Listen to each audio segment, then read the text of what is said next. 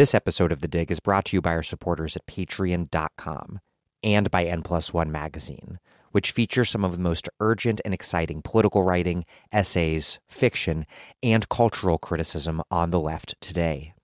One new piece that might be of interest to Dig listeners is Richard Beck's Notes on Losing, out now in the magazine's brand new issue. In the piece, Beck, who has been writing about U.S. imperialism and the War on Terror for nearly a decade, takes a searing look at American self-delusion about the war in Afghanistan.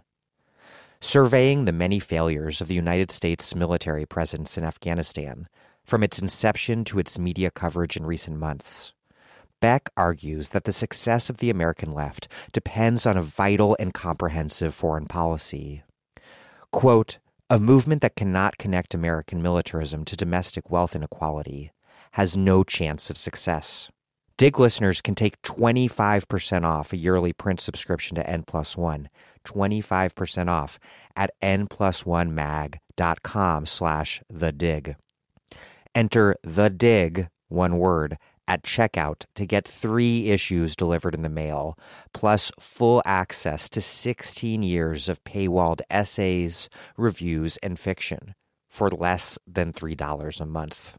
That's a good deal, and that's at n+1mag.com/thedig. That's NPLUSONEMAG.com/thedig.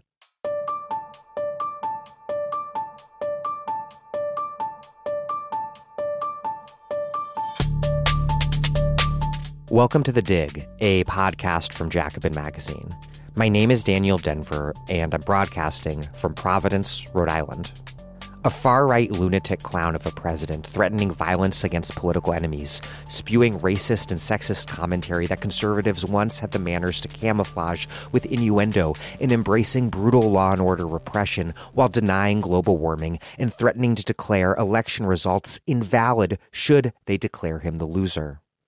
I'm talking about far-right populist Brazilian President Jair Bolsonaro, who, after his shocking 2018 victory, became, among all the world's various far-right leaders, our former American president's most convincing doppelganger.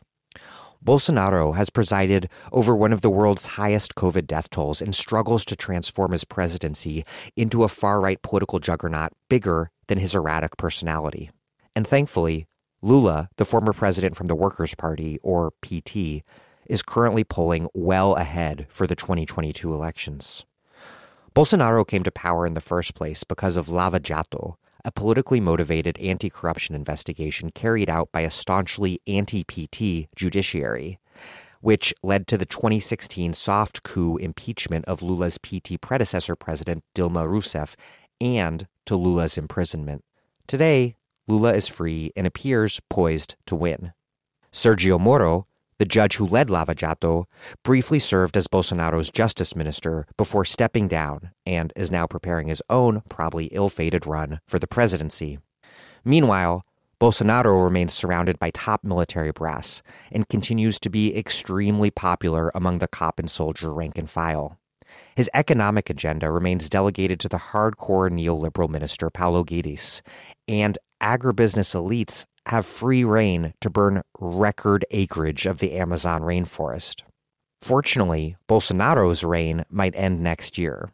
But undoing the conditions that led to Bolsonaro's rise, the gaping inequality and poverty, the rampant civilian and police violence, the agribusiness lords of the countryside who are burning the Amazon and murdering land defenders, undoing all of that will take a lot more than returning Lula to power. It will require not only winning the presidency, but also something much bigger, fundamentally transforming Brazilian social and economic relations. Looking back, given the compromises that the left in power has felt it necessary to strike, not only in the case of the PT, but throughout Latin America's pink tide period, that is no small task. This and more is what I'm discussing today with sociologist Sabrina Fernandez and historian Andre Pagliarini. But before we get started, have you been reading The Dig's excellent sort of new newsletter? Check it out now at thedigradio.com/newsletter. The best way to read our newsletter, however, is to receive it directly in your email inbox. And the way that happens is by supporting The Dig with a contribution at patreon.com/thedig. We put out The Dig free to everyone, regardless of your ability to pay. But we can only do that because those of you listening who can afford to contribute do so. And so if you really like The Dig, and not to brag, but I know many of you do, and you can also afford to contribute, say, $5 a month, please take a quick moment to make that contribution. All of those contributions really do add up to making this show possible. We get some ad money, but it is really the support of listeners that makes this possible. And what's more, not only do you get a newsletter if you contribute any amount at all, if you contribute $10 or more, we have books, tote bags, and mugs to send you in the mail. If you've been meaning to contribute for a while, or if you've been semi-guiltily tuning out my appeals for a while, just hit pause now and make a modest contribution at patreon.com/thedig. That's patreon.com/thedig.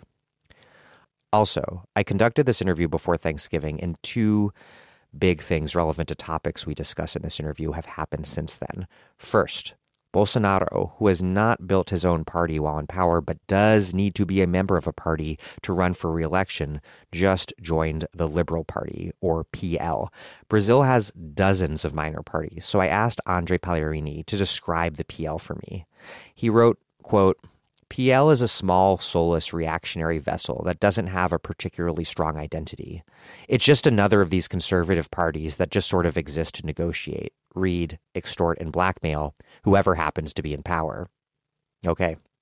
In addition, the Senate just approved Bolsonaro's Supreme Court pick, Andre Mendonça.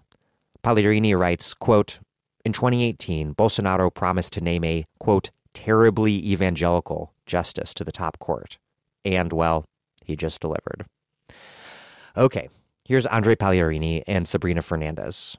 Andre Pagliarini is a professor of history at Hampton-Sydney College and is preparing a book manuscript on Brazilian nationalism in the 20th century.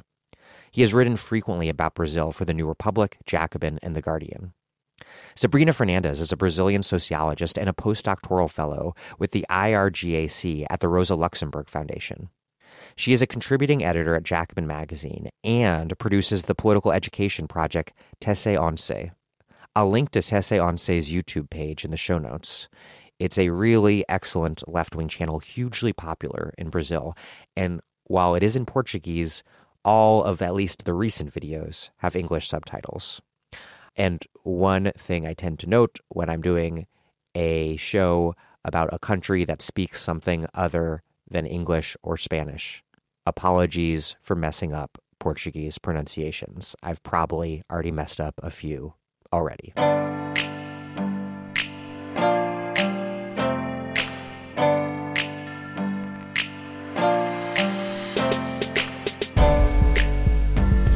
Andre Pagliarini and Sabrina Fernandez, welcome to The Dig. Thanks for having me, Daniel, and so good to be here with Andre finally. It's a real pleasure to be with both of you. Thanks. Let's start with right now. Bolsonaro's presidency was made possible by Lula's imprisonment, which was the result of this politically motivated anti-corruption investigation called Lava Jato that sought to oust the PT from power. Now, Lula is free and polling way in the lead for next year's presidential election. Meanwhile, Bolsonaro's ratings are in the toilet. What has changed since 2018? Where to begin? Well, a lot of things have changed. Both the fact that Lava Jato really fell in this not credible anymore, the whole investigation, even Moro, the judge that was involved in the process of persecuting Lula, he became a justice minister for the Bolsonaro government, but that also fell apart. He's trying to become a candidate for next year. as well. So Lula is fully back on the picture, but also the Bolsonaro government really didn't deliver on a lot of its promises. It was a lot of empty promises anyway, but even in the sense of what he promised the financial markets in terms of privatization, that's not going well. So part of the capitalist class in Brazil is disappointed with Bolsonaro, but obviously I think we need to highlight the handling of the pandemic here. The handling of the pandemic was a complete disaster in the sense that even people who supported Bolsonaro before, having, over 600,000 people dead, the lack of vaccines right at the beginning, the denialism connected to vaccines, and other really terrible management of public services in general, talking about environmental things. And we could even talk about the corruption scandals connected to the Bolsonaro family. So a lot of people who perhaps went with Bolsonaro under this idea that, well, he's anti-systemic in a way, so we might as well try this guy here, and he's saying that he's going to fight corruption. And then it became even more obvious than before that his family is involved in a lot of corruption schemes and militias as well. Andre?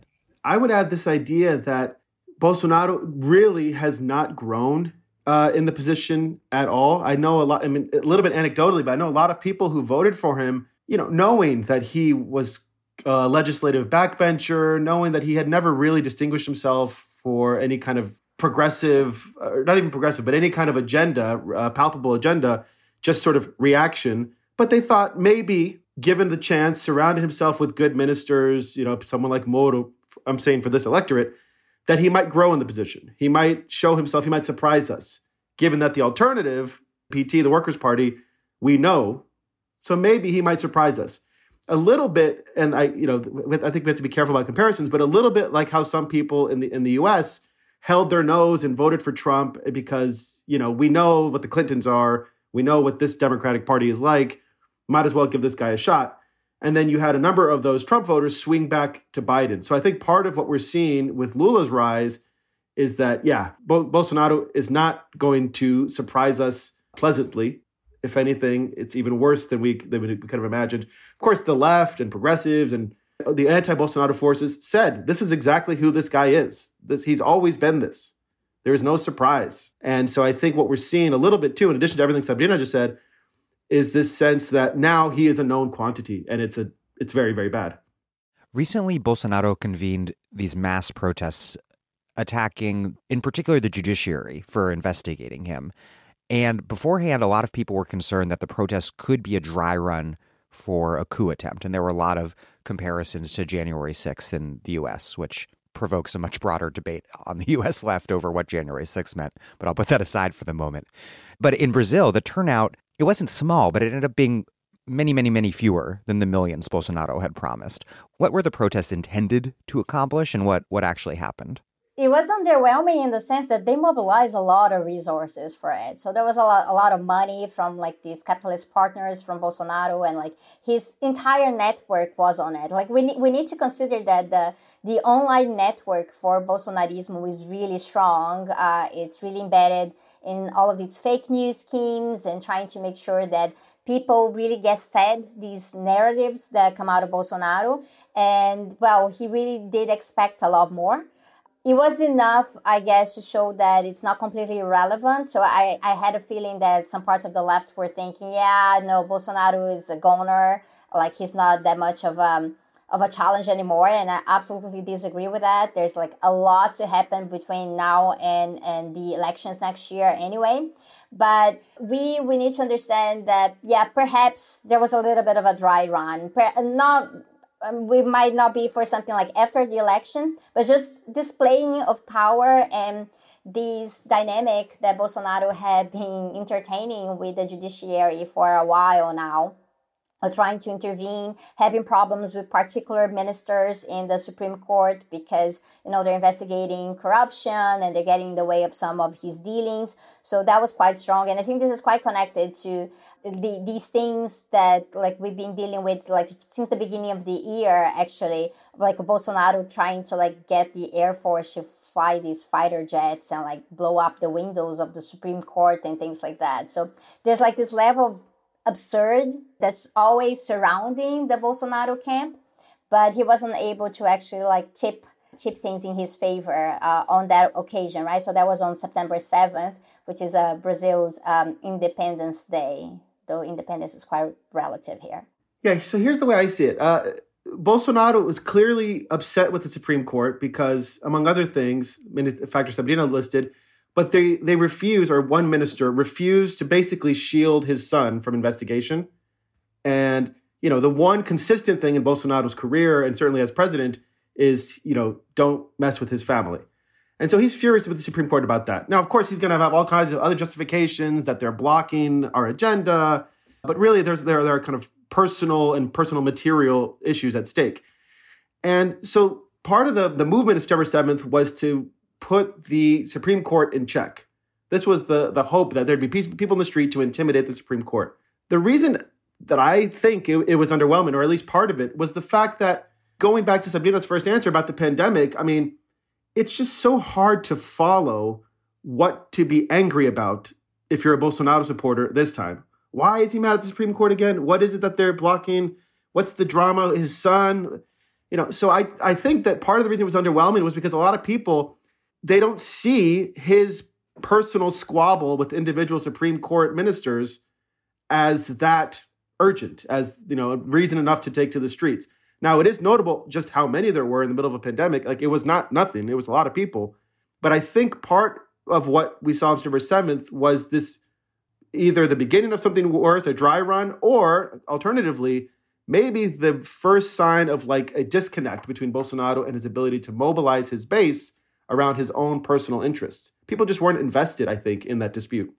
And also a divide within, there's a divide within the base as well, right? There are people who support Bolsonaro and they will vote for him again next year, but they're not willing to go to any other lengths to support Bolsonaro, right? I'm not going to go to the streets and try to do all of these things. The guy's already in power. Next year, maybe campaigning, different situation. We need to make sure that Lula doesn't come back. They might have different reasonings, but not everyone is going to go to the streets and chant things in favor of the AI5, anti-democratic act from the dictatorship and things like that. So there are different levels of supporters within the loyal base. And then there are the others who are just, voters who might vote for Bolsonaro if they really hate Lula, or who might not vote for Bolsonaro if there are other alternatives. And so that's still yet to be decided. Sabrina, how do you think through this question of whether Bolsonaro is weak or whether he's a major threat, or maybe is he a threat because of the ways in which he is weak? He's a threat because he's the president of Brazil and he shouldn't be there. And so I think that's the main thing for us to understand. That guy should never have been in power in the first place. So as long as he's there, he's a major threat to life in the country. And if we considered geopolitical issues and ecological issues to life on the planet. So Bolsonaro has to be stopped in any way. The difference here is that the way that we fight him is going to vary according to where he's a little weaker or a little stronger, right? And this has to do with some of these partnerships, some of his alliances, really. What sustains Bolsonaro most of all is the economic alliances, I believe.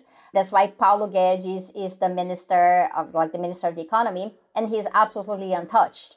He hasn't really delivered on everything that he has promised the Brazilian capitalist class, but he's untouched. But the rest of the ministry, we've seen a lot of changes in ministers here and there, according as well, and André is absolutely right here, according to whether people get along or not with Bolsonaro's sons.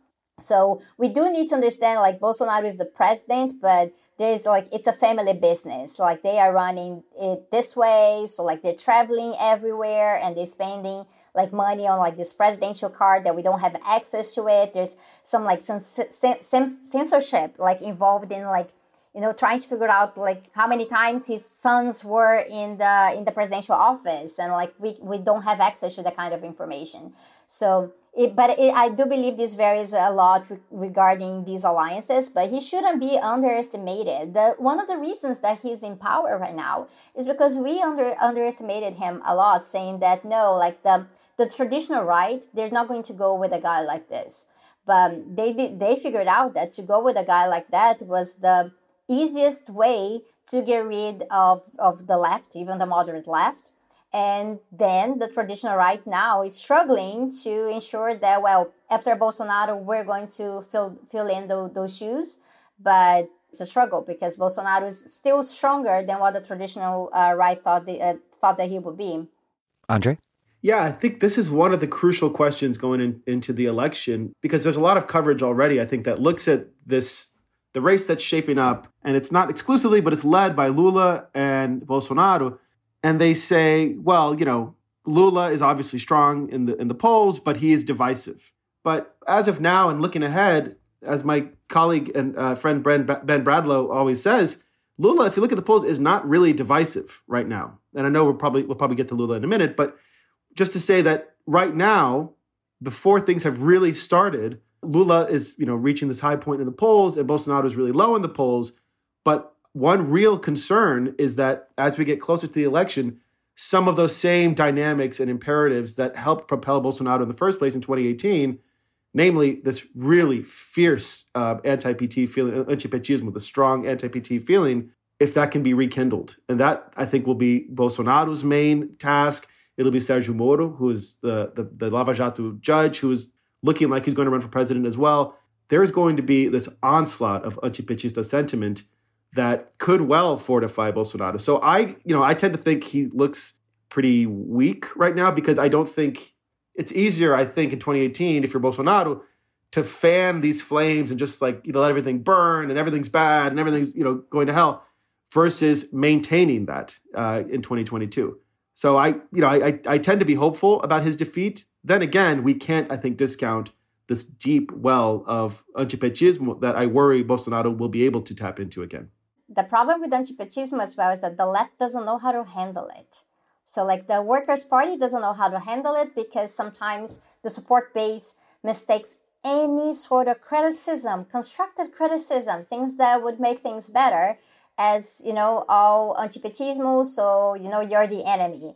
And at the same time, we do know that portions of the left, in trying to make leftist opposition to the PT, they find it easier to just claim that the PT is right-wing, or try to really rewrite the history, tell the history of the Workers' Party and Lula in a way that sometimes I would say it's even a little bit dishonest, right? So taking away some of the gains and just placing everything under the same cover that the right has used for a really long time, claiming that, well, the Workers' Party is so corrupt and things like that, and not really doing a proper analysis of the problem of corruption within Brazilian society and the actual challenges connected to how the PT has a lot of fighting within the ranks of the party over class conciliation, Lulism, and how to govern, how to occupy certain spaces, how to share spaces with the rest of the left. So it's a lot more complex. And the fact that the left doesn't really know how to handle antipetismo makes it even more powerful. So that actually only does help the right in the end.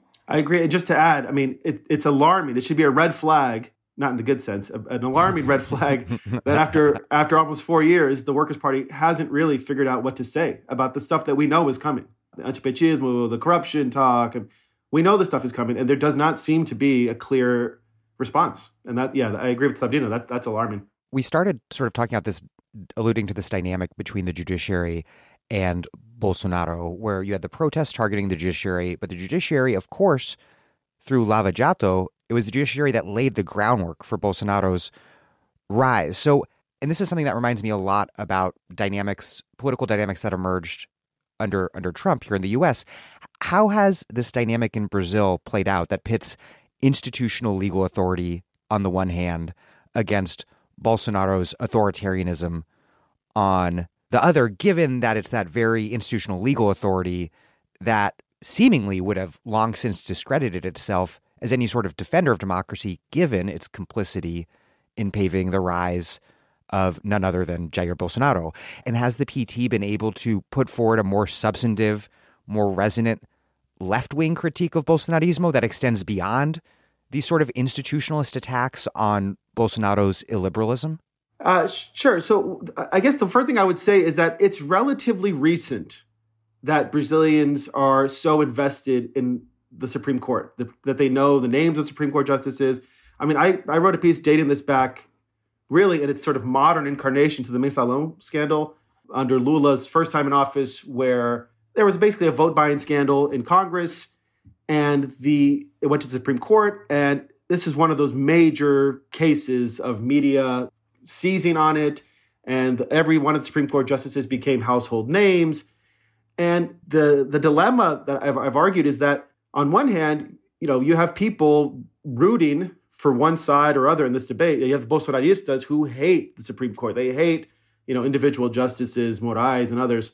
But yet they don't really know or understand how the Supreme Court really works or how it takes up cases or who the relator is, who is in charge of this or that case. So there's this real superficial level at which this political debate is happening, I think, between the court and Bolsonaro.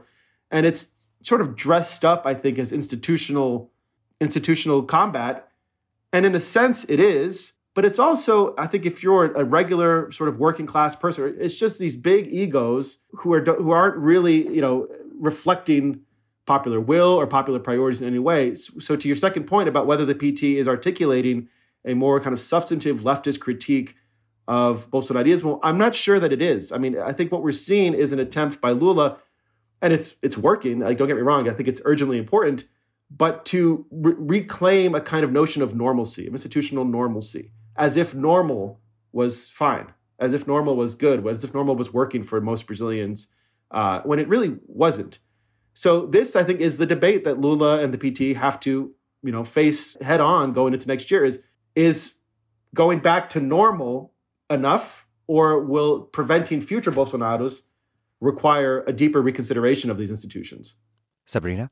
I think this is also connected to a larger dispute over neutrality. So for a really long time, there was this idea that, the Supreme Court was neutral and more technical, and just look into the laws, and because of it, it could be trusted. And I think this is one of the many reasons why the Lava Jato investigation got a lot of support, even within leftist ranks, because, they're investigating things that people hadn't investigated in a while. And it's important because it's not as political as the executive or the legislative. So that was around, and it's still hard for us to sometimes have proper conversations around this, and noticing that, the judiciary in Brazil is still very much about older white men from traditional families with traditional values. And even under the PT, they appointed people to the court that we should question that. So they're the same debate around what is the Supreme Court for and what is the judiciary for. And some of these approaches during this crisis of representation in Brazil, that became more obvious after the mass protests of June 2013, but they had been around. It had been a problem since before, this belief that, politicians are all the same and political parties are all the same and they're all thieves, and that's basically how politics works. All of that had been part of the daily vernacular of Brazilians anyway.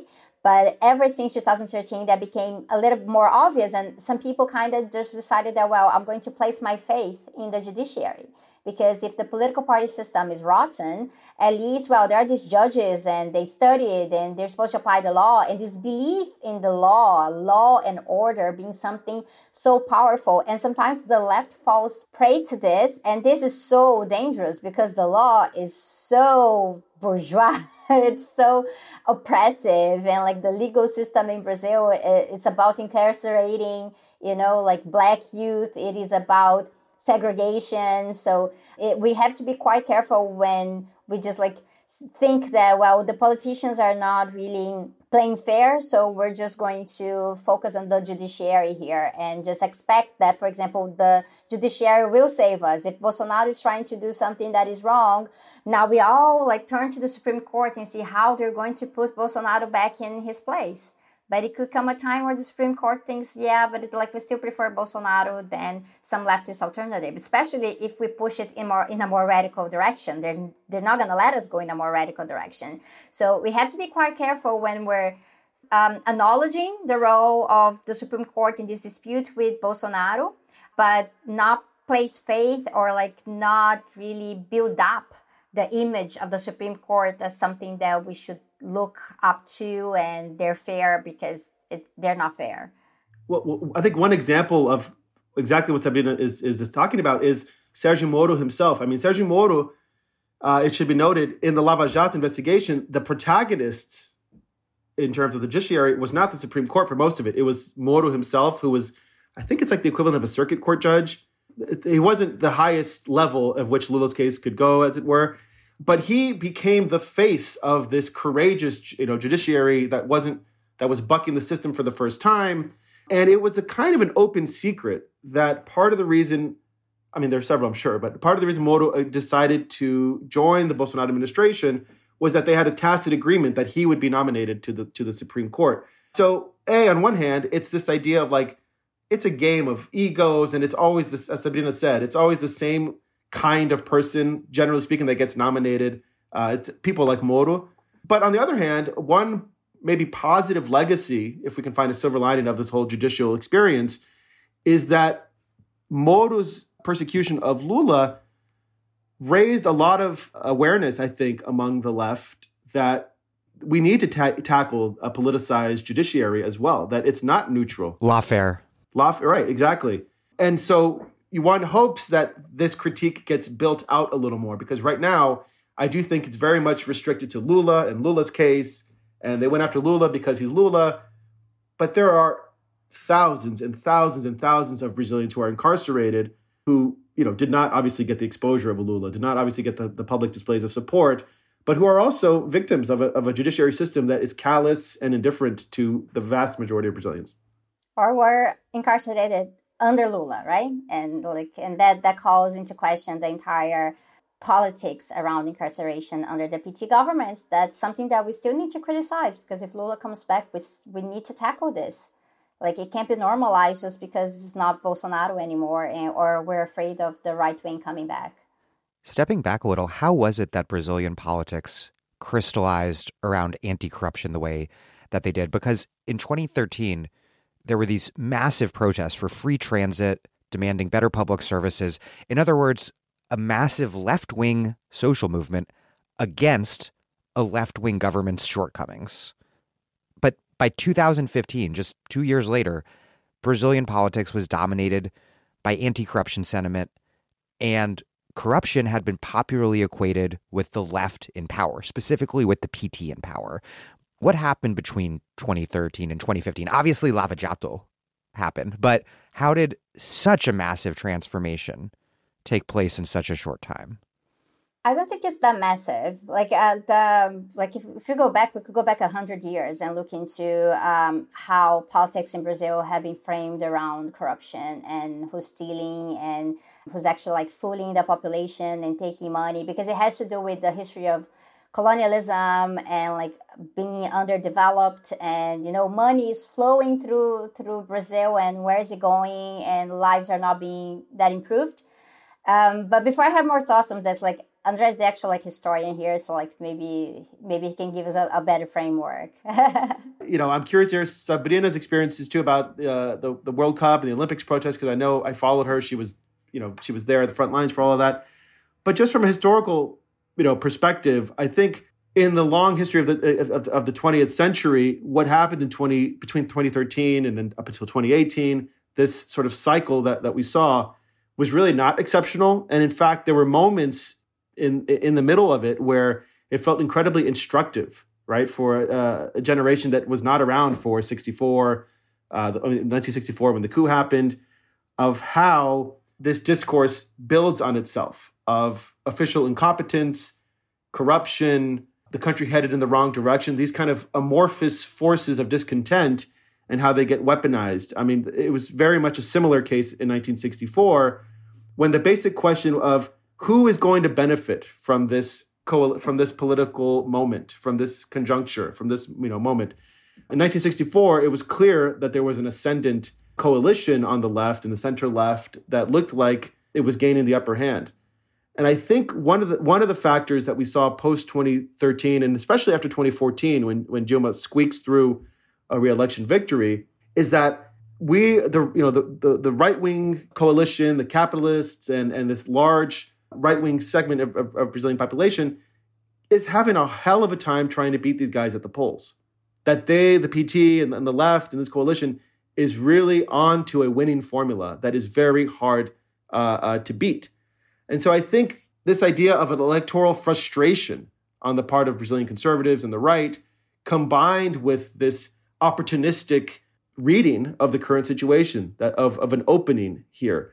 And I think that that's happened, several cases throughout the 20th century. And you could argue that 1930, which brought Getúlio Vargas and the provisional government into power, was a similar kind of reading of the situation, of an opening, a moment of fragility, and a turning point moment.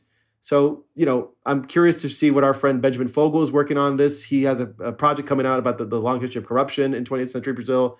But it's really, in that history, the past 5, 6, 7 years are not exceptional.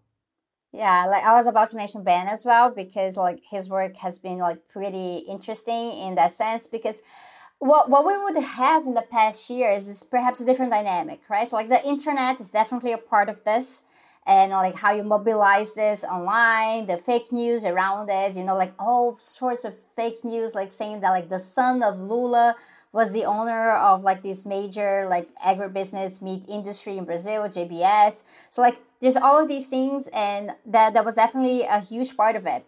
But it's also part of like the dynamic of how the left doesn't know how to properly fight these narratives around corruption, because the press really, really grilled into it and like made sure that people associated, corruption with the PT and the rest of the left in general. And that could have like other anti-communist sentiment as well. Like, they don't know how to handle things and manage things. And so that's why they take things. So that's there. But obviously, it has to do like with, this larger critique that has to be made by the left. And like we've been failing at this for a really long time. And so like Bolsonaro is in power, and Bolsonaro is much more associated with corruption now. And even so, like even though like Lula is free, people are still saying that Lula was the one that like stole the most for the longest. So that's quite embedded into like the memory of a lot of Brazilians, even though you can't really trace this to like particular acts, like beyond like Mensalão or things like that. But a lot of the things that come out, there's just like hearsay, like random hearsay that's associated with the left. And obviously, I think the matter of corruption is something that kind of appeals to everyone. So we get perhaps into the post-politics of this, is that, well, you're left-wing or you're right-wing, but you are against corruption, right? Like you can't be pro-corruption. Like what kind of person would be pro-corruption? So it seems like, okay, that's probably what unifies us. And this was quite an important point in June 2013, because during those protests, they began a lot more class-based, and as they became more massive, the message got diluted. So it wasn't just, it wasn't about right to the city anymore. It was about, like we want hospitals and we want education, but what kind of education? Like, is it private, is it public? How are we going to fund these things? What's going to be taught in the schools? That was out of question. That wasn't being discussed. So you were getting a lot more people in, and obviously the middle class is jumping in. People who had been listening to these narratives about the left being corrupt for a really long time.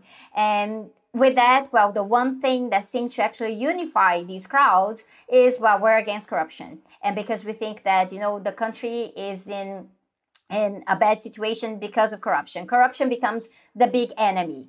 Right? And that makes it very easy for the right to take advantage of it, because since the left hadn't done the proper base building work for anti-corruption to politicize what an anti-corruption fight actually looks like, the right wing, well, that was its territory. It had been for decades. So it could just like jump in and say, yes, corruption is the main problem, and this is what's destroying Brazil, and look at that, let's point fingers. And that gave a huge opportunity for the right to actually like mobilize and capitalize on the crowds. And we saw this again in 2014 during the World Cup protests.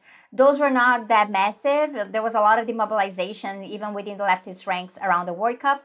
But it was obviously present because, well, why were we spending this much money with like a FIFA plan and, all these irregular processes around the stadiums and the construction companies around it. So that was it. But the most important thing connecting like the World Cup in 2014 was the fact that the elections were in the fall, right? Like, so the elections happening in October in Brazil and, the right not accepting defeat. And they saying, well, we need to, we're not going to accept defeat. So Dilma is not illegitimate. And they just worked on this. And a few movements like MBL, that's actually sort of like connected. It's connected to Students for Liberty in the US. So it's one of these, the Free Brazil movement. And they actually are not doing quite well that right now, but they were like a major voice around that time. And talking about corruption was a main thing. And some of their disagreements right now with the Bolsonaro government, they're still about corruption because they have made corruption into one of their main banners. Though I wouldn't doubt that they would just support Bolsonaro next year anyway, because it's still liberal conservatives and they're going to play their own game. I would also add, just on top of that, something that's obvious to any leftist, which is the reactionary impulses of the middle class in the recent history and going back to the 60s and beyond. I think what emerged at this moment that Sabrina describes, when these movements went from being these small kind of local, little issues to broader mass-based movements, is that the middle class engages. And I think there was an opportunity, maybe a tiny window, in which this discourse of anti-corruption, but also anti-privilegios, this privileges that, that judges and politicians, that, they have so much public money that goes to their election funds, that goes to their travel, blah, blah, blah, blah, blah, blah. I think there was a moment in which the left could have seized on that as a broader critique of the way capitalism plays out in Brazil and has always played out, that it's, captured, the state is captured by these forces that have, these organic links to capital. But instead, the prevailing notion, I think the right recognized that too. The right recognized the appeal and the power of these critiques as an anti-political argument that, yes, it's all privilege, it's all corruption, so it's all bad. Now, eventually we saw movements like MBL, run for office and actually enter the system as if they were, these, upstart outsiders and not the representatives of the same old interests. So I think that there was a moment there where that discourse, the left might have been able, and maybe I'm being too optimistic, but the left might have been able to direction that in a certain way. But by then, I think, and I wonder if Sabrina agrees, I think the PT was, sclerotic at that point as a party and as a government, as a governing power, that it was unable in the face of that movement to redirect or to channel that anger. It was, caught flat-footed in the worst way at the worst time. It's also connected to the way the second mandate of Dilma was one that she's worried about these threats, and rather than trying to come up with a cohesive strategy with movements to fight these attempts of a coup, she kind of just decided, let's give in a little bit more, right? So having Joaquin Levy there, in running the economic system of the country was a bad call. From the beginning, so the energy was absolutely in the wrong place. If we think about it, the Workers' Party actually only really started mobilizing against the coup, in the last moments of this. It should have been from 2014 onwards, but it was mostly by the end, when they actually realized that Michel Temer, the vice president, he was all in to make sure that the coup would go forward. That's when they really started to worry. But before that, it was really about, we are so good at sowing these alliances and, making sure that we stay in power because we know how to ensure governability. So we'll be able to do this again. So there was a lot of self-confidence that wasn't really justified coming from June 2013, which I think also reflects some major deficits in the PT base and some of the PT intellectuals in actually comprehending how complex June 2013 was, rather than just claiming, it was right-wing, reactionary, and whatever, and the coup began there. It's not just flying from point A from point B. A lot of things happening in between, and the Workers' Party was an actor in a lot of these things that happened in between. Just to underscore one thing, the 2014 campaign was incredibly hard fought between Dilma and Aécio. Aécio Neves sincerely believed that he was going to win, and she squeaks out this victory. And talk about demobilization. The economic agenda she implements is the one that she had largely ran against. Austerity. I remember I was in Rio shortly afterwards, and you couldn't go to the archives because the federal government had cut the bill to pay for the cooling, the air conditioning, so they couldn't pull documents because they were worried about damaging and moving. They had to keep them basically where they were. And it was just this absurd, penny pinching that was what she had precisely said that Aécio and the PSDB would do. And that was incredibly demobilizing, I think, because what's the point? We elected her against all this, and then she implements this agenda anyway. Now, one thing I think, to her credit, the official PT history would praise Dilma for the way that she refused to give in to Eduardo Cunha, who was the Speaker of the House at the time, who demanded, in exchange for blocking impeachment proceedings, basically protection from a shielding from official trials against him, and Dilma refused to negotiate that. Now, one could see that as intransigence that bordered on political malpractice, or one could see it as principled opposition. But I think by that point, to Sabrina's point, she had lost so much of the energy and the goodwill that had squeaked her re-election victory. Have Brazilian political subjectivities been radically altered since the PT first came to power? I think the one area where there was a serious change and which is now under threat is at the lowest end of the social pyramid. That there were, in all kinds of measurable ways, improvements in what the lowest income Brazilians could expect to consume, how they could live their lives. That tangibly and measurably improved under the Workers' Party. Now, for this sort of reactionary middle that we're discussing, I do think, and this is not an original argument, a lot of people have pointed this out, but that there was a certain degree of status anxiety. That one of the things that kept this broad urban middle cohesive as a social force was their sense that they are better than the favelados, they are better than the people who they see begging for change in the streets at the stoplight, better than the people who juggle for a few pennies at the red light. And they might hope to one day reach the heights of these economic magnates that everyone hears about, especially those who did really well during the PT years. Guys like Eike Batista, who are reaching these heavens of economic fortunes.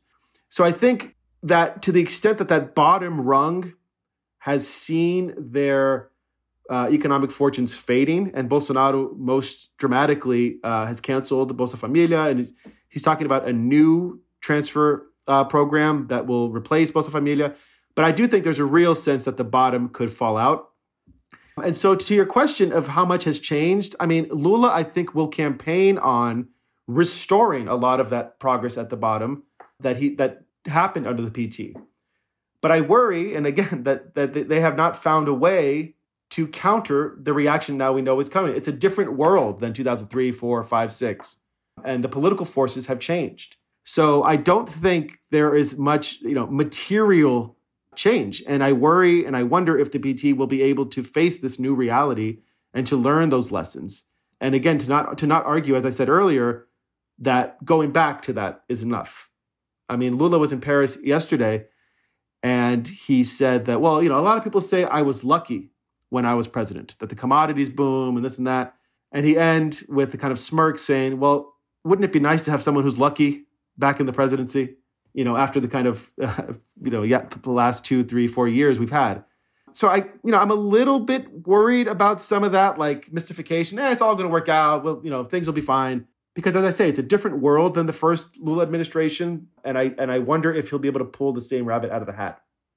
It's a different world also in the sense that billionaires figured out that they can be even more billionaires under Bolsonaro. It's like they don't really need to play the Lula game of, we'll give you something, you give us something, and that way, you have social policies for people, and then we make money. this is the curse of the dependent capitalist class, like in a place like Brazil that we're so familiar with when we're talking about Latin America, right?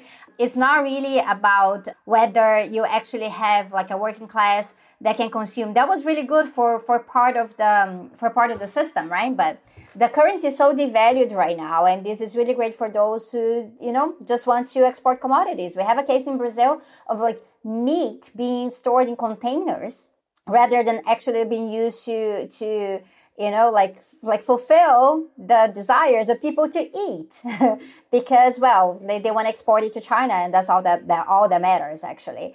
But in that sense, this really terrible situation of hunger primarily, which I think is like the biggest concern that we have in Brazil right now, this is something that Lula knows to work with. Though it worries me that we're going to wait for Lula to come back to really tackle hunger. Like, a lot of people will suffer and die until then. So like, hunger is not a problem for 2023 or for the elections. It's a problem for yesterday.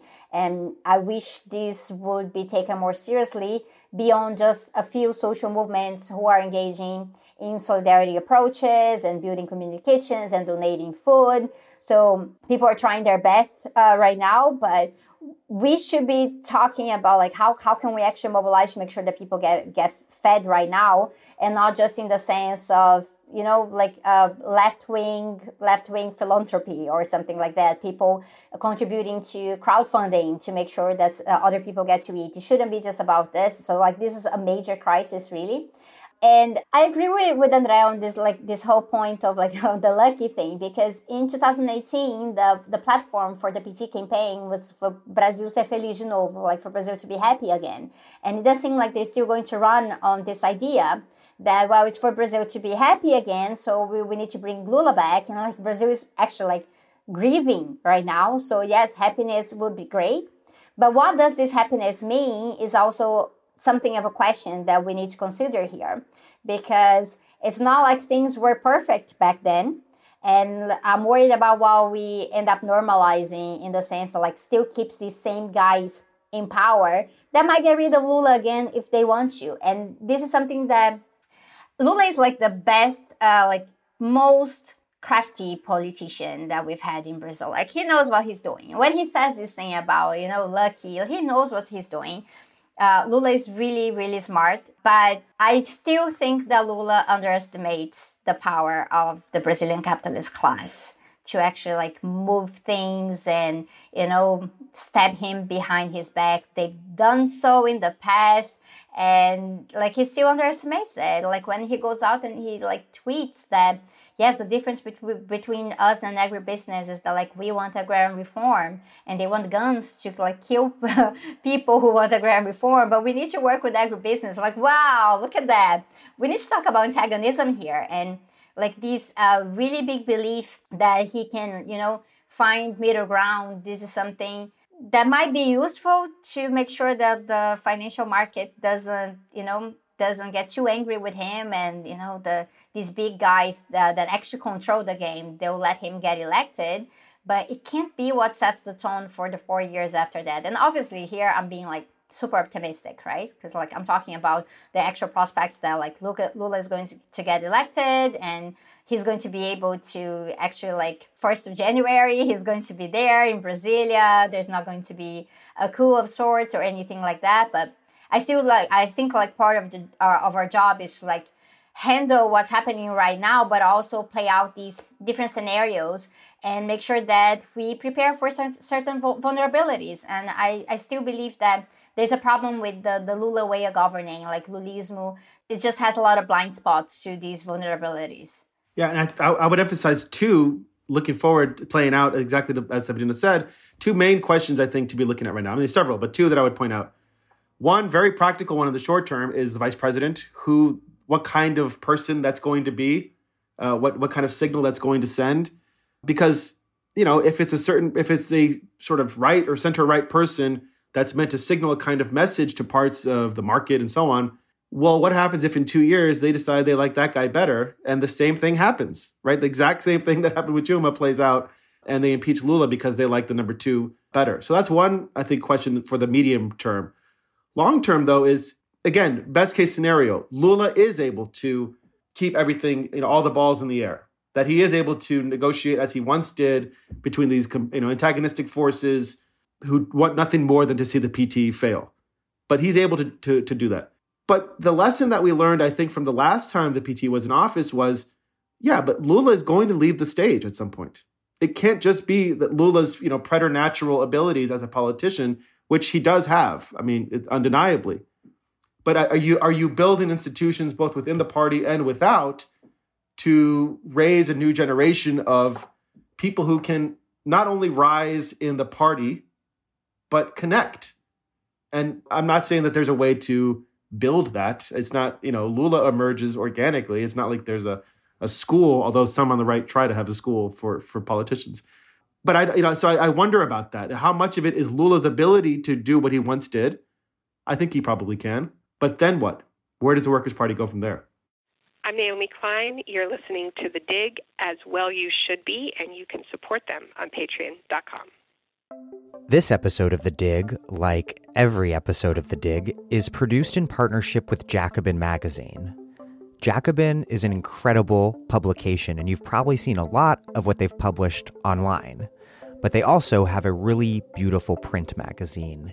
It comes out quarterly and has well over 100 pages packed with illustrations, infographics, and some of the best graphic design in the country. Dig listeners can join 50,000 Jacobin subscribers developing socialist political thought and debate for just $15 a year. $15 gets you an entire year of Jacobin in print and access to the magazine's entire back catalog. If you've never subscribed to Jacobin before, you can access this deal by going to bit.ly/digjacobin, all lowercase. That's bit.ly/digjacobin, bit.ly/digjacobin, all lowercase. It's often said that there are three constituencies of Bolsonarismo: beef, Bible, and bullet. And I wanted to go over each one, starting with beef. These large-scale agricultural capitalists who are undertaking the rapid deforestation of the Amazon rainforest, murdering land defenders, just total feudal-seeming nightmare. Has this constituency changed at all because of its commitment to Bolsonarismo, or are these rural elites essentially the same people they've been for a long time, committed to the same ideology and to the same order that they have been defending for decades, I don't know, centuries? Yeah, in a sense, it might be even odd to put the agribusiness class as a constituency, and it's the actual autocracy that's been running the country for so long, the way that Brazilian sociologist Florestan Fernandes talked about, right? In a way, it's not like agribusiness is at the support base for Bolsonaro and they're with Bolsonaro. So Bolsonaro is with them. Bolsonaro needs agribusiness to be able to govern. Bolsonaro needs agribusiness to be able to actually get some things done, because they hold an enormous amount of power. And we're not talking here just about land property. We're talking also about the financial markets and the entire system around exports and things like that. When we're talking about a country that's under-industrialized like Brazil, the rural class does have a lot of power, and they held a lot of power under Lula and Dilma as well. Dilma had as her Minister of Agriculture someone who was a direct representative of this agribusiness ruling class. And it's complicated for us to even think of how can you actually have a government in Brazil that's not kind of playing along with agribusiness, unless it is absolutely aligned with a lot of popular power coming from social movements to ensure agrarian reform. So agrarian reform is something, Lula said, we're for it, but where is it really? So this is part of the challenge. And for Bolsonaro, I knew that Bolsonaro had a huge shot. During the pre-campaign period, I knew he had a huge shot when he started, posting these photos of meetings with members of the agribusiness class. That's when it became quite obvious to me that, he got their support. And like Cátia Abreu, who was like the VP candidate for Ciro Gomes, who was from agribusiness, didn't get their support. And so that really showed how like the power was really aimed at Bolsonaro, because Bolsonaro is against agrarian reform, he's against land and territorial claims for indigenous and traditional communities, and he wants to manipulate the environment, and like so these anti-ecological policies are also connected to this. So yes, obviously, you cannot define Bolsonarismo and you cannot define what's been holding Bolsonaro in power without talking about the power of agribusiness itself. I would tie it back to one point Sabrina made earlier, which is the realization among these people that like they can get the whole cow from Bolsonaro people. Why would they settle for half from Lula or a center-left government that is going to try to rein in some of the worst impulses? What about the Bible constituency? Has it been the very same factors that led to the rise of Bolsonaro and Bolsonarismo that have driven so many Brazilians to convert from Catholicism to evangelical Christianity? It's a sea change from one of the most Catholic countries in the world not that long ago. André wrote a brilliant piece on this for the Jacobin Brazil second issue. So like this has to do with like not just the fact that like people are going from Catholicism to becoming evangelical. It's not just a religious thing. It has to do with like a whole infrastructure, right? So I think part of the realization that this coalition of evangelical churches, led by these prominent, larger-than-life figures like Silas Malafaia, who I wrote about for Jacobin Brazil, is that for many years over the past, 3 decades or so, the pursuit of power and growth were the driving agendas, growth. And from their perspective, what that entailed was an uneasy alliance, I think, with the largest ascendant political force at the time, the Workers' Party, and the broader coalition that the Workers' Party still represented, that is, of religious people, and making inroads in the progressive Catholic movement that the PT had long was a founding part of the Workers' Party. One of the things I think we've seen in the past maybe 5 years or so, decade, is the realization that they no longer need to make that concession on matters of theology, for example, because this has always been a sort of reactionary evangelical project that I would argue has been subsumed to the broader project of growth. But under Bolsonaro, like with the other capitalist forces we've discussed, that need to concede, I think, has diminished. So, someone like Silas Malafaia who is this incredibly large mega pastor, has even been talked about, for example, on the 7th of September at the São Paulo demonstration, there were people chanting that he should be the vice president, that they should replace Mourão, the current vice president, with Malafaia. And not to read too much into that, but I think it indicates the centrality, the importance of evangelicals as a constituency. That's one hand. The other hand is that when it comes to actually nominating people and pursuing policies, I think if one of these constituencies, as it were, is going to be cut, it's probably the evangelicals, right? Bolsonaro promised an evangelical Supreme Court minister, but with the rest of the Senate and Congress saying, we don't know about this guy, he's been willing to retreat on that. And I wonder if that's because of, sort of material economic imperatives. So they're important, but I wonder how centrally they figure in the broader project of power that Bolsonaro represents. Yeah, obviously Bolsonaro gives them things, like, for example, like having Damares Alves as minister for like human rights, for women, and like all of the intervention within indigenous communities coming from evangelicals, like the government allowing like evangelical missions within indigenous communities that have been isolated. So this is really worrisome. And it's part of what sustains this space. But yes, this is also the question, like, does Bolsonaro need these people to actually govern all the time? I don't think it's like the strongest pillar, but it's definitely an important pillar to mobilize for the elections. So because, he's saying that like he's pro-family and, this whole thing's about the motto of having like God above everything. This is quite powerful to, keep these appearances for the election. But like on the inner workings of the government, you're going to have influences in what affects women, in what affects, like oppressed populations, of course. But if Bolsonaro says no on some of these things, he can still keep going. It's not like it's going to make it or break it as a deal. In fact, that's the whole thing. Like Silas Malafaia had been really upset about this delay on like appointing this minister, and it's not like they were able to like mobilize crowds to pressure Bolsonaro to make it happen, right?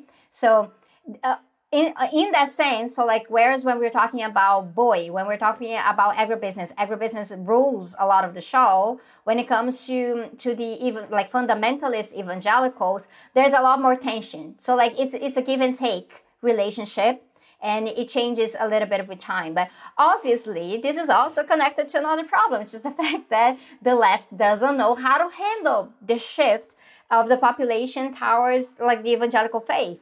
And the fact that, in many communities, it is evangelical leaders doing the work of being there for people when they're going through difficulties. It's not actually, leftist organizations. And in a certain sense, some organizations have become so disdainful of people's faith. It is, just blatantly stupid, in my opinion, to just be disdainful of something that matters so much to people because, they're all manipulated or something like that. This is absolutely the wrong strategy, but it's also not the correct strategy to do some of the things that like Dilma did, like praising the Universal Church and the amount, like going to their their temple and saying things about, this nation that's like ruled by God, and like really hurting this relationship about like trying to make things secular. And we know like when it comes particularly to like women and LGBTQ rights and indigenous rights, this matters a lot, right? So the fact that abortion rights, like they don't go forward in Brazil is primarily due to this influence from these fundamentalist institutions. Yeah, I would just add that it's clear that evangelicals are not going anywhere. If anything, they're growing in importance. And the left needs to contest these people. They need to try to, convince them. And as Sabrina said, like, this is obvious. I mean, part of the reason the PT grew as quickly as it did in the early years was that it was deeply rooted in these ecclesiastical-based communities, which was the Catholic, the Progressive Catholic Church being in these neighborhoods, doing the same role that a lot of these evangelical churches are doing now. And so, it's easy to see in hindsight, but to the extent that the PT and the Progressive Catholic Church fades from those positions, there's a power vacuum, and it shouldn't surprise us that this faith can be operationalized, and I don't even mean necessarily nefariously, but that people are going to vote their faith. But the downside, just to add to the list Sabrina just gave us, too, is the fact that by chasing evangelical votes, you have to be careful about not appearing to ratify violence, for example, against Afro-Brazilian religions, against, LGBTQ people. There's been an alarming rise of that in Brazil. Not all of it attributed to, evangelicals, obviously, but some of it, yes. So I think, there needs to be a way to thread this needle. And as I argued as I pointed out in the piece for Jacobin Brazil that Sabrina invited me to write about this, the left shouldn't be fatalistic about this either. I mean, the idea that the right in Brazil is so dominant among evangelicals is relatively recent. Lula won a majority. Dilma won, it was about split. So it's been declining, yes, support for the PT among evangelicals generally. And I mean evangelicals, all denominations, Protestant denominations. But it's not a fait accompli, right? There is still, it's a political ground that needs to be contested. On to the important and lethal bullet constituency. First, how did armed agents of the state become not just a tool of reactionary political actors, but a core constituency for reaction in and of themselves? And how then does that armed constituency relate to this broader resonance of law and order politics, of penal populism that is such a thing across Brazilian society? Okay, so here we need to understand three elements, right? Like penal populism, which you just mentioned, militias, and the military, right? So the military is absolutely involved within the Bolsonaro government. It's for a civilian government, it is way, way too involved. The military has to go back to just doing, military work, and that's not what it's doing right now. It's been running the show in the healthcare ministry and like in many other areas of the government. So this is one of the issues here, and this has also caused some conflicts within military ranks. So it's not that simple, right? So like you have like a military VP, and that military VP does not agree with a lot of other generals there are within the military. So there are tensions there. There's the aspect of, we're talking about a country with high rates of crime, and also high rates of impunity. So people don't really believe that crimes will be solved. And we have that at the same time that we have like one of the largest incarcerated populations in the world, which shows like how this process is absolutely absurd. But in that sense, the police, especially the military police, is very much embedded into this like Bolsonarista way of thinking and the ideology of power, and a good criminal is a dead criminal. So being able to express violence, being very free to do so, this is part of this institution. And with Bolsonaro in power, it became it was already something quite real.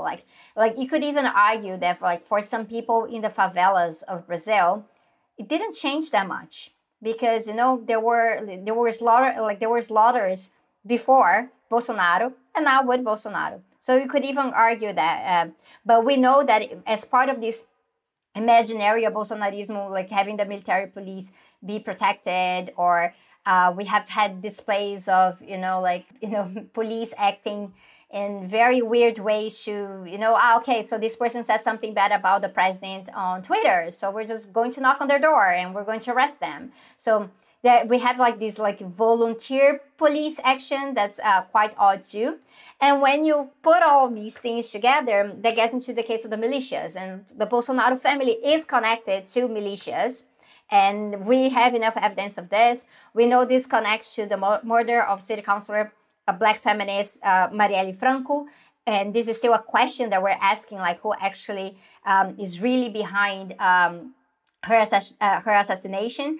And when we're talking about militias here, this is something that's so embedded that in some parts of the country, they decide who runs as a candidate and who can't run. They decide, who can go towards one street and rather than another street. So there's a lot of control. It's like this really like another level of power, and it is really eroding another level of like democracy in Brazil. That's not just like the institutional crisis of democracy, because even if we get into Bolsonaro, militias are so powerful in parts of the country that this is a much harder problem to tackle.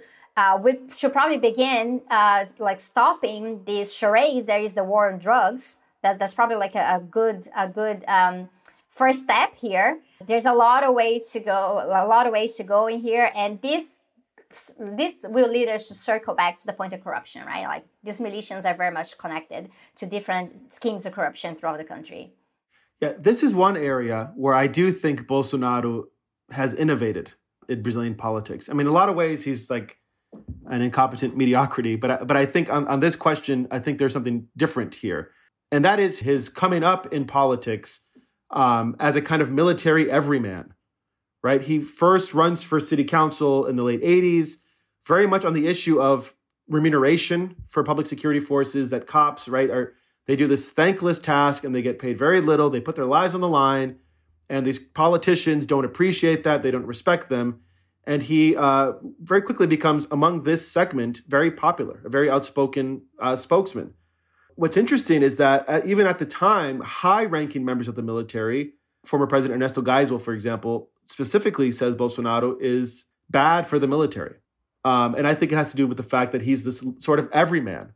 And over the course of his long time in Congress as well, he was this gadfly and eventually embraced more generic, more general right-wing causes, but without ever losing, I would argue, that core of the military police guy on the front lines who has to deal with the reality of law and order, of what that entails, of violence, and that he feels constrained by human rights and all of that. And so I think Bolsonaro really incarnates that sense of like, if you're on the front lines of violence in the public imagination, what that entails, yeah, fuck it. Like, you got to put a bullet in somebody's head. You got to just lay them down and kill them. And I think the fusing of that with electoral politics is something that Bolsonaro, over his long career, has really, I hate the term, but like a political entrepreneur who's really been able to capitalize on that. And now there are several others. But his relationship with the militias that Sabrina just mentioned too, like, this is something that was known to people who follow Rio politics, the state of Rio, leftists and progressives, and everyone was saying this in 2018. It was known that, and I argued this to like friends and family, like, okay, even if you concede corruption, whatever, the PT, there are things worse, I would argue. I think the militias of Rio are, very simply, it's a much worse thing to have at the very top, and that's what we have. And so, to your question about like public security as a political force, public security agents as a political force, Bolsonaro and his administration, in a way, are marrying these two different things. One is the kind of self-indulgent and self-reverential narrative of the dictatorship, that, this kind of intervention is necessary, that democracy leads to bad things, messy things, you need a firm hand, but also this more almost like grassroots security mentality of the cop on the corner, and I think that's Bolsonaro. It's the guy who's on the corner, not the top general, not the brass. He's like this the everyman. And I think that's never really left him. And it's why he has such loyalty, scary loyalty, among rank and file members of the security forces. September 7th, there were all kinds of reports of colonels and things like that urging their battalions of military police to go take to the streets to support him. So, I agree with Sabrina. If there's one part of this coalition we're talking about that is really worrying for the survival of democracy, I think it's these people. That makes me wonder, does Bolsonarismo, is it a reemergence of the ideology and politics of the dictatorship, or is it maybe more the product of the contradictions that were never reconciled by democratization? And then either way, why is it that Brazil seems to be dealing with this past in a way entirely opposite? That's the million-dollar question right there, because it does seem like we're going around in circles, right? I think part of this is the way that we actually came out of the dictatorship was not about a huge victory by the democratic movements in Brazil. It was about making agreements, right? So let's agree on this, on that, and then the military was going through like an economic crisis. And they were dealing with a lot of challenges at the time. So it was kind of like, it was advantageous for the military to cut some deals as well. And one of the reasons that they did that was to make sure that they wouldn't really be held responsible for a lot of the things that they did under dictatorship. And that has an impact, not just in terms of investigations and getting people arrested, but how does that affect the memory of people in the country? Because then we get into that distinction between memory and history. And we get these people nowadays saying, well, the dictatorship wasn't so bad because nothing happened to me. So if nothing happened to me, then it was all right. So like things get really blended in that sense. And that was very advantageous for the military to continue to be in power. Even though we get like this new constitution, like from 1988 onwards, this constitution is still one that allows the military a lot of power, because the dictatorship is not something that was like properly processed by Brazilian society.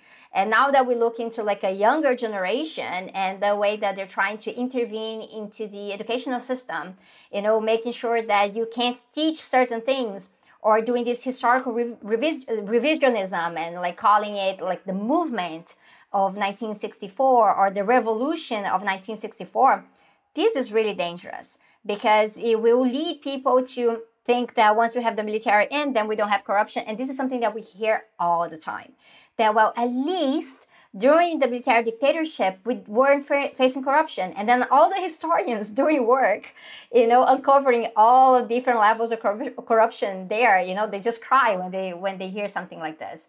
Our truth and reconciliation process was very flawed, and it's still part of the problem. Like we had like a Comissão da Verdade, so we had a commission for this, but I have this feeling that it really didn't reach society the way they should have. So much that, every time, between like March 31st and April 1st, one of our jobs every year is to be like, yes, this happened, that dictatorship was real, and we need to talk about children who were tortured, and we need to talk about disappearances and all of these things.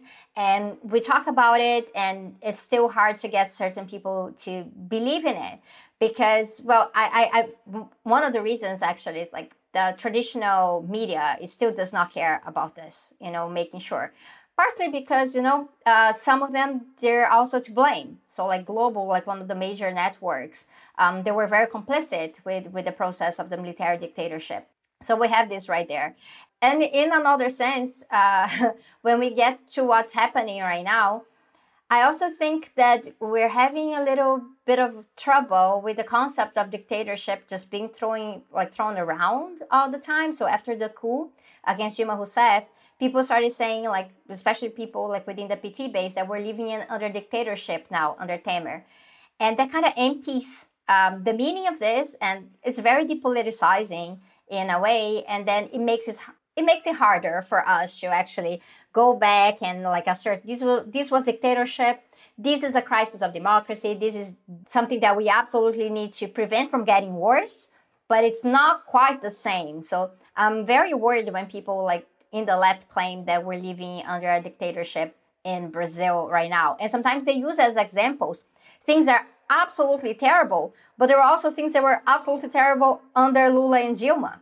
So like when we're talking about, these huge murders and, by the police and things like that, or violence against indigenous communities, they're getting worse. It's getting worse. But this was also a reality just a couple of years ago. So it's not like the country was amazing and then it just like started like going like to shit, basically, right? So this is a process, and I think in the left, we have a lot of responsibility in the way that we have handled this. And we need to kind of reinvent the way that we talk about, this memory of dictatorships in Brazil. We're talking about a country that we only had 5 elected presidents actually finish their terms. This is really worrisome, right? Yeah, I agree completely with Sabrina about the terminology, right? I don't think it's helpful to call what we're experiencing in Brazil a dictatorship. But I do think it's important to think about the terms we use. To her point, like just as an example, my dad casually, he'll call what happened in 1964 a revolução, the revolution.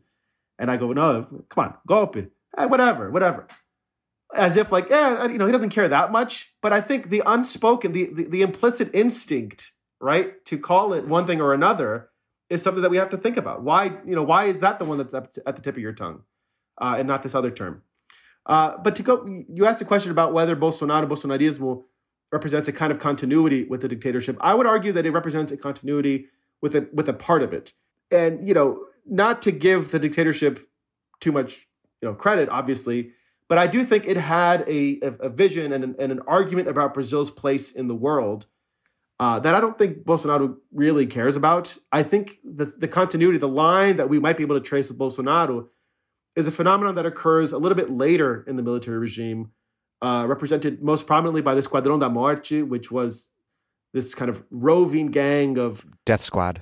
Yeah, Death Squad, a roving gang of proto-militia types who, among other things, represented this view within the security forces that towards the end of the regime, that is the period when Bolsonaro himself is in the military, that the government is getting soft, that the regime is getting soft, that the generals themselves, in talking about a return to democracy, are letting their guard down. And in doing so, they're supposedly encouraging criminality, theft, impunity, corruption. That what's needed is this vigilance at the ground level, represented by these death squads, and more recently by the militias. Up until very recently, Bolsonaro and his family were praising the militias as exactly that force on the ground that is holding the line, as it were, in the face of this large, faceless state riven by corruption, impunity, blah, blah, blah, blah, blah, blah. So that, I think, is the connection, is this part of the military and security forces and dictatorship who worried that the regime was not lethal enough, that it wasn't doing enough to combat, again, these boogeymen, right? Corruption, leftism. And so I think that's the line I would draw between Bolsonaro and the regime. Yeah, Andre, you and Benjamin Fogel wrote in dissent, quote, Bolsonarismo represents an effort to undermine not just the recent policies of the PT, but the moderately redistributive an inclusive state haltingly constructed in Brazil over the course of the past century. This state has at various times been authoritarian and exclusionary, particularly to the rural poor and inhabitants of the periphery of Brazil's major cities.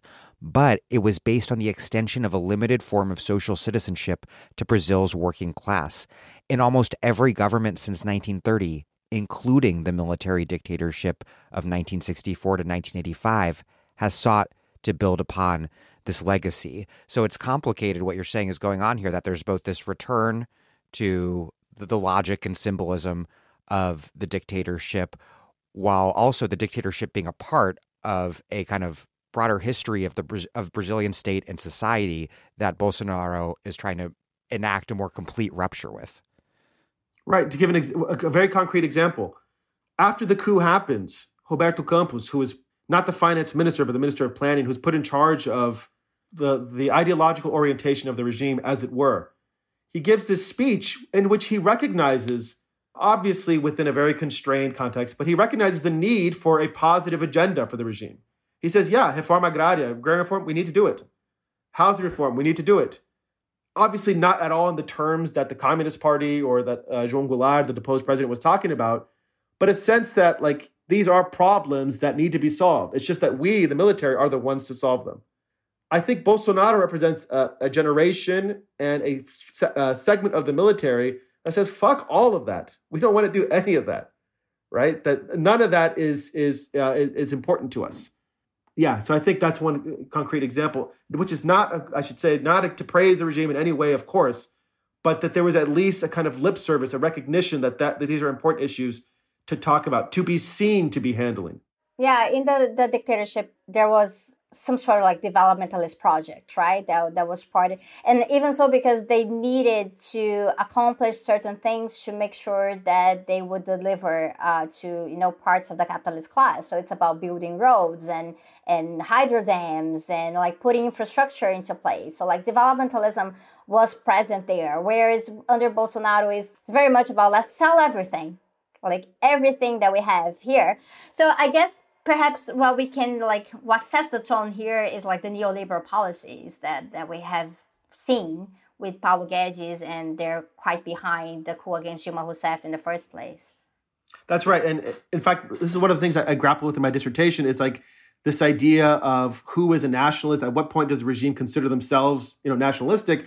There's a point in the mid 70s when there's a tension between the regime and the Carter administration, in which the Congress in Brazil, which is dominated by Arena, which is the pro-military regime party, commissions an inquiry into multinational corporations, arguing that they have this nefarious designs on Brazil. All of a sudden, they're making the argument that it's international capital under the Carter administration that's the problem.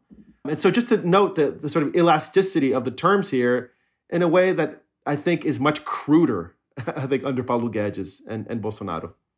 Bolsonaro used the tiny Social Liberal Party, or PSL, as his vehicle to win office in 2018. Has he built anything like a party machine around his presidency since? Well, he hasn't been able to do so. This is actually one of the major defeats of Bolsonaro, right? So after he breaks with PSL, he's kind of homeless, right? And he needs to figure out how to build a party. And they tried to do so. And it's a disaster. They can't get enough signatures to actually make it the home of Bolsonaristas. So right now he's actually looking for a party to run from. And that's leading into other conflicts within the right in Brazil, right? Because parties may have a sense, like some people in the parties don't want to be associated with Bolsonaro. They want to have their own projects, or they're afraid that Bolsonaro might use the party as a platform and implode it. So when Bolsonaro had been like to other parties before, and this is actually quite common in Brazilian politics, particularly from the center to the right. People just jump from parties here and there, but even in the center left, you find the same problem. In the radical left too, but then it's more of a problem of fragmentation. It's a little bit more complicated. But in the sense that we have over 30 viable parties in Brazil to run from today, it's a really big pluri-party system. And Bolsonaro does have options, but he's like the thing with the PL right now, like the discussions should try to become affiliated, to be able to run from there. That's also leading to conflict. So I think this is like one of the major defeats. He hasn't been able to build a party machine. This is good for us because if he had been able to do so, he'd have a lot more resources. But it's also a reflection of the way that the party system in Brazil works, in the way that you can just kind of rent a party if you're able to convince the right people within it. Yeah, I think this tells us a few things. One, there are lots of parties in Brazil, which doesn't mean it's easy to start one from scratch. I think Marina Silva discovered that when she was trying to set up her own party in 2014, Rede, which she didn't manage to do in time. And then Bolsonaro now with Aliança Brasil, Aliança pelo Brasil, he's trying to set up this party. And so this I think answer ties up a few of the things that you asked to begin with. One, it's a sign of hope, I think, and optimistically, of his weakness. That at the end of the day, he can't, either his lack of focus or lack of competence to see through the complicated process of creating one's own party. He's the president. He should have been able to adhere people to him. But it gets to the second point, which you raised earlier. His sons. Apparently talks with the Partido Liberal fell apart because Bolsonaro insisted that his son be put in charge of the São Paulo office of this party.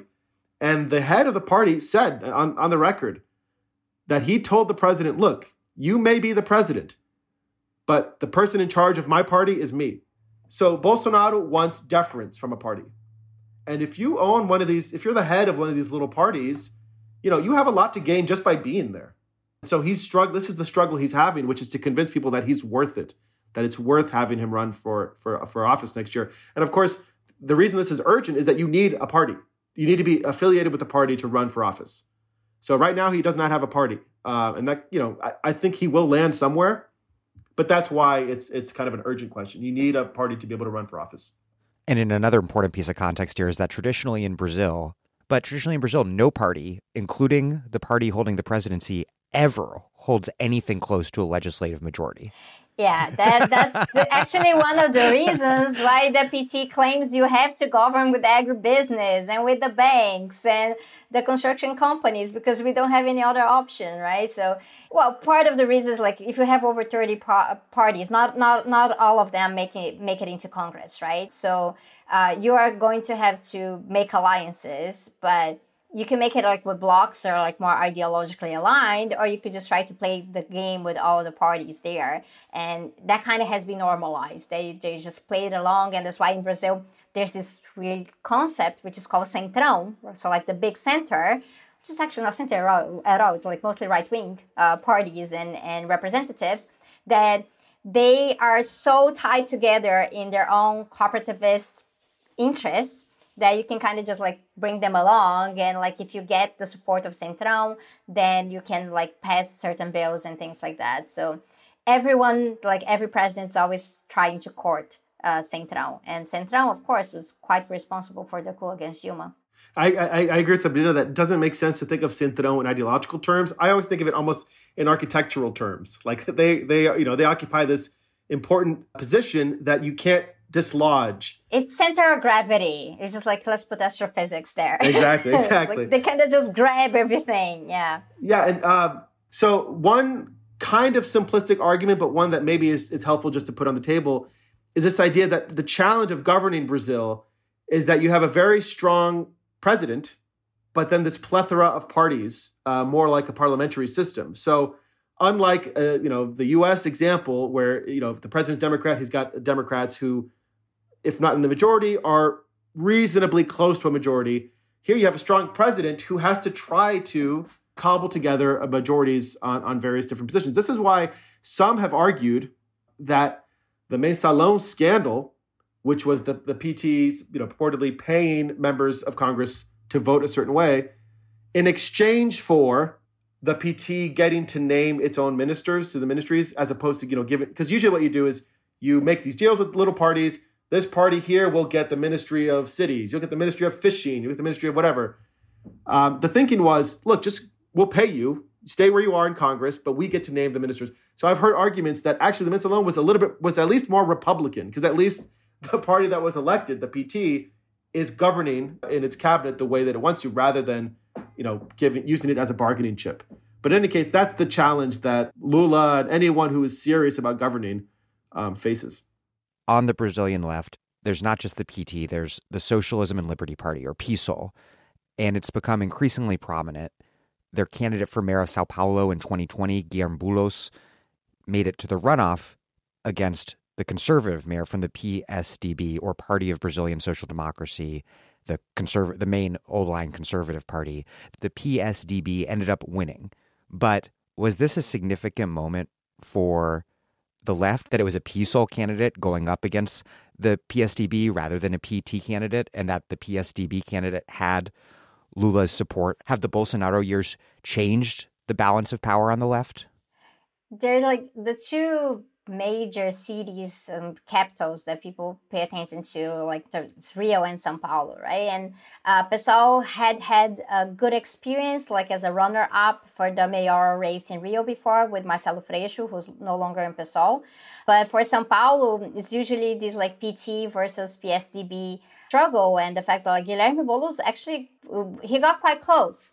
For a while, a lot of people thought that maybe he would grab and he would win the mayoral race. And now his plans are to run for governor of the state of São Paulo. But that doesn't come easy. So there are Frei Beto wrote this op-ed trying to urge Lula to support Boulos and to have more leftist unity, because the Workers' Party has a really hard time giving up some of the spaces and saying, okay, we're not going to run our candidates here, we're going to let someone else run it, which shows some of the conflicts for PSOL. Because PSOL is it's a small party. It's only a tenth of the size of the PT in terms of membership. The PT really is one of the biggest parties in Brazil. But the PSOL has become quite prominent because it has strong voices within parliament. It's small, but they do grab some attention, and they're also suffering from anti-petismo, anti-leftism, anti-communism, and things like that. So. And PSOL tried to support, Free Lula and to support other important campaigns for the PT.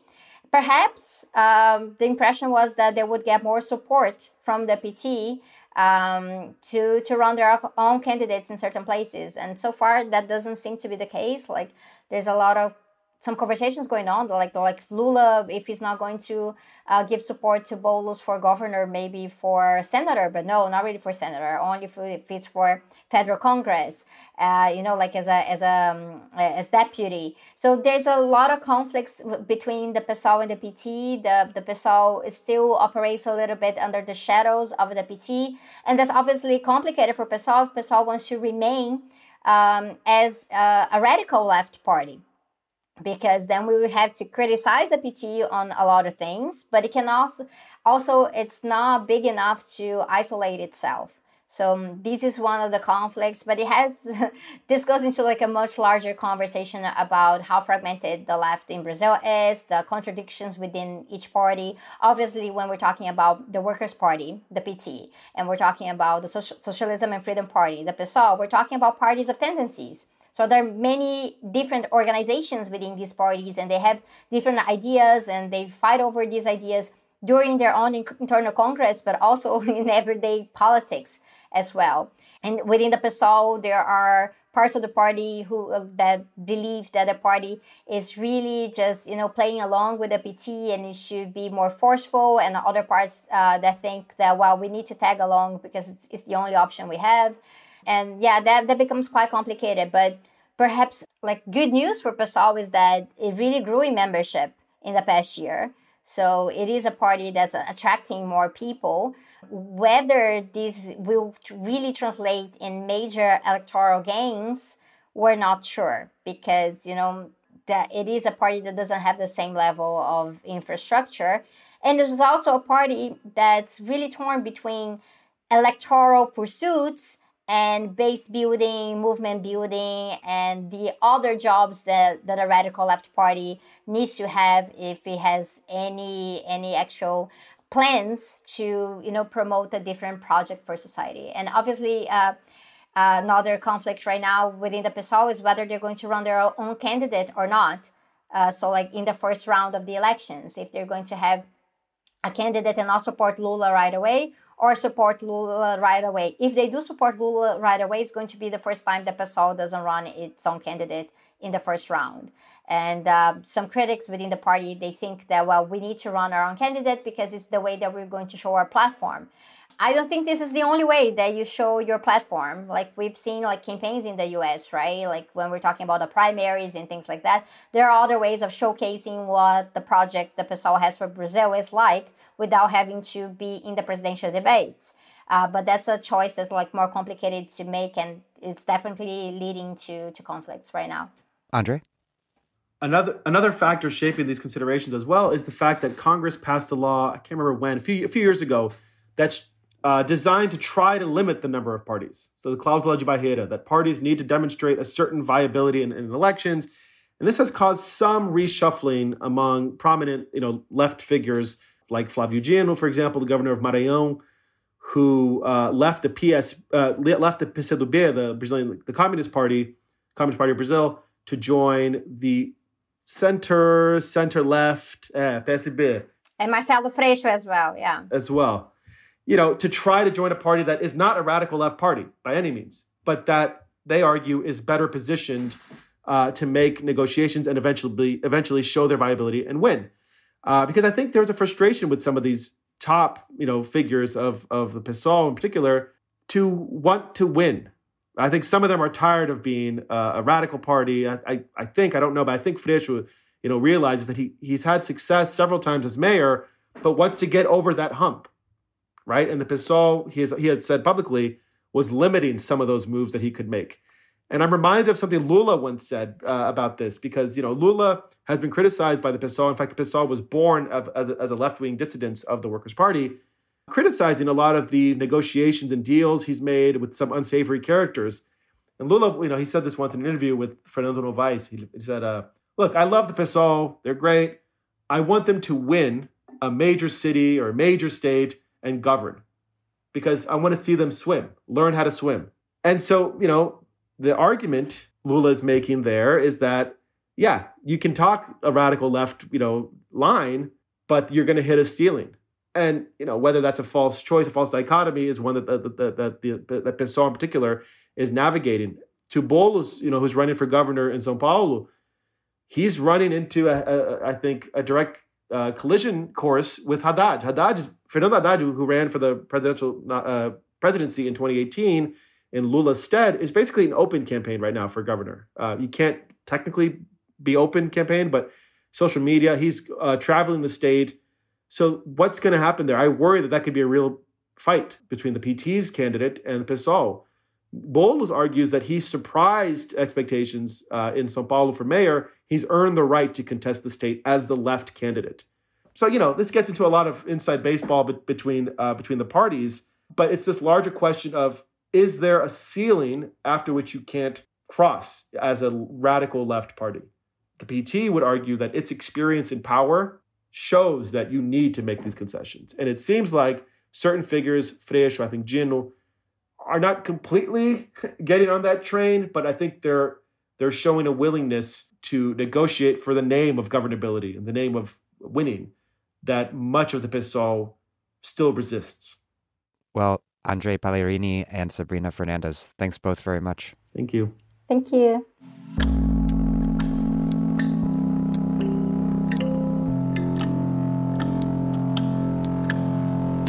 Andre Pallerini is a professor of history at Hampton-Sydney College and is preparing a book manuscript on Brazilian nationalism in the 20th century.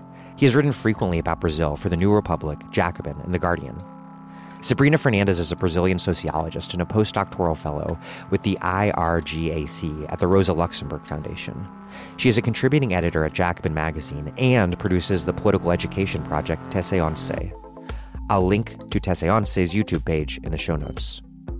Thank you for listening to The Dig from Jacobin magazine.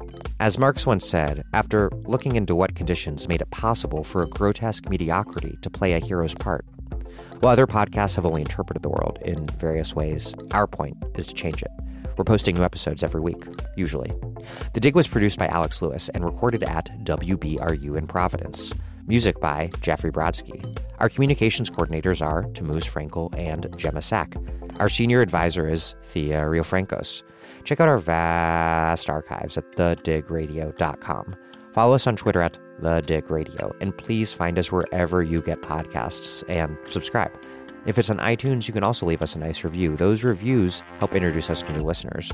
But what really and truly does that is you spreading the word to your friends. Please make propaganda for us. And do find us on patreon.com/thedig and make a monthly contribution to keep this operation up and running strong. Even a few bucks a month is huge.